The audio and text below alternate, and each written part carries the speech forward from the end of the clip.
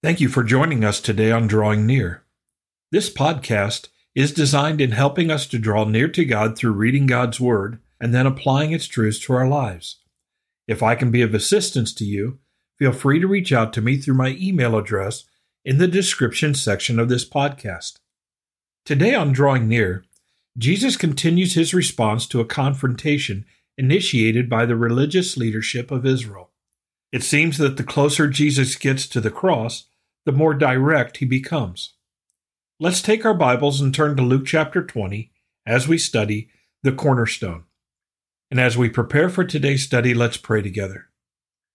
And our Heavenly Father, as we approach the time when Jesus is arrested, we pray, Father, that you would help us to focus.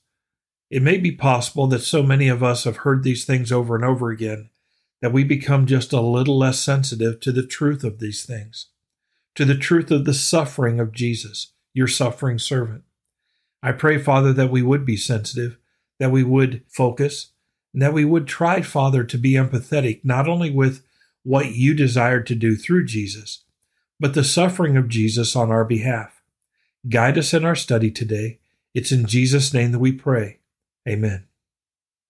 In our last study, you may recall that the chief priests and the scribes responded to the parable that Jesus had just given with this response: certainly not. Their reaction to Jesus' parable was a reaction that recognized what Jesus was saying about them, and they were denying that the truth of the parable would apply to them. In Luke chapter 20, verse 17, we read these words: Then he, Jesus, looked at them and said, What then is this that is written? The stone which the builders rejected has become the chief cornerstone.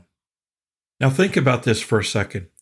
Jesus just challenged the chief priests and the scribes. He just challenged the most powerful people in Israel, apart from the Romans themselves. And he challenges them with prophecy. The stone which the builders rejected has become the chief cornerstone. They said, we will not deny the Son. We will not kill him. And Jesus says, well, then what does this prophecy mean? Jesus is the stone the builders rejected. Jesus is the one sent by God that those leaders in Israel rejected. And then we're told in the second part of this prophecy, he has become the chief cornerstone. The individual that the Pharisees and the scribes and the religious leaders, the chief priests, the individual they reject, Jesus Christ, becomes the one stone in all of the building that everything else is measured by, centered on, leveled by. It is the most important stone in any building. And Jesus becomes this chief cornerstone. Now, in all truth, he's always been the chief cornerstone. He's always been God. He's always been King of Kings, Lord of Lords, the eternal Word in heaven. Through him all things were made, and without him was not anything made that was made.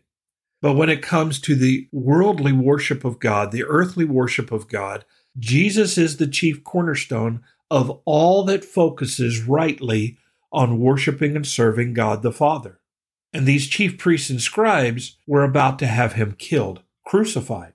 In verse 18, Jesus goes on and says, Whoever falls on that stone will be broken, but on whomever it falls, it will grind him to powder. If we come to faith in Jesus Christ humbly and fall upon him, we can be saved, but we must be broken to be saved. There needs to be contrition, guilt, remorse, repentance as we come to faith in Christ. We see Jesus, we see his righteousness, his sacrifice for our sin, and we are broken as we come to him.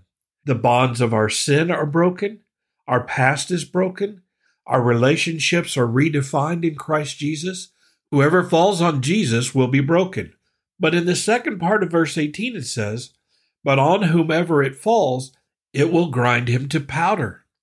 It is better to fall on Jesus than have Jesus and his judgment fall on you. The stone that falls on you crushes and grinds. There's no coming back from Jesus judging and condemning. We need to know this. How did the chief priests and scribes respond? In verse 19 we see, And the chief priests and the scribes that very hour sought to lay hands on him, but they feared the people, for they knew he had spoken this parable against them. From that very moment, they were ready to kill Jesus. They sought a way to bring Jesus to judgment. They had been offended in an open temple where people were around listening to Jesus teach. These chief priests and scribes had caused a confrontation, and Jesus responded, and in the end, openly, Jesus condemns them. He tells them what they're about to do. And as they're responding to what Jesus says, notice this, they do exactly what he says they will do. That very hour, they sought to lay hands on him. They wanted to kill him. They were rejecting the cornerstone. They were rejecting the Son. In the very moment when Jesus is telling them what they're going to do, they do what they deny they're going to do.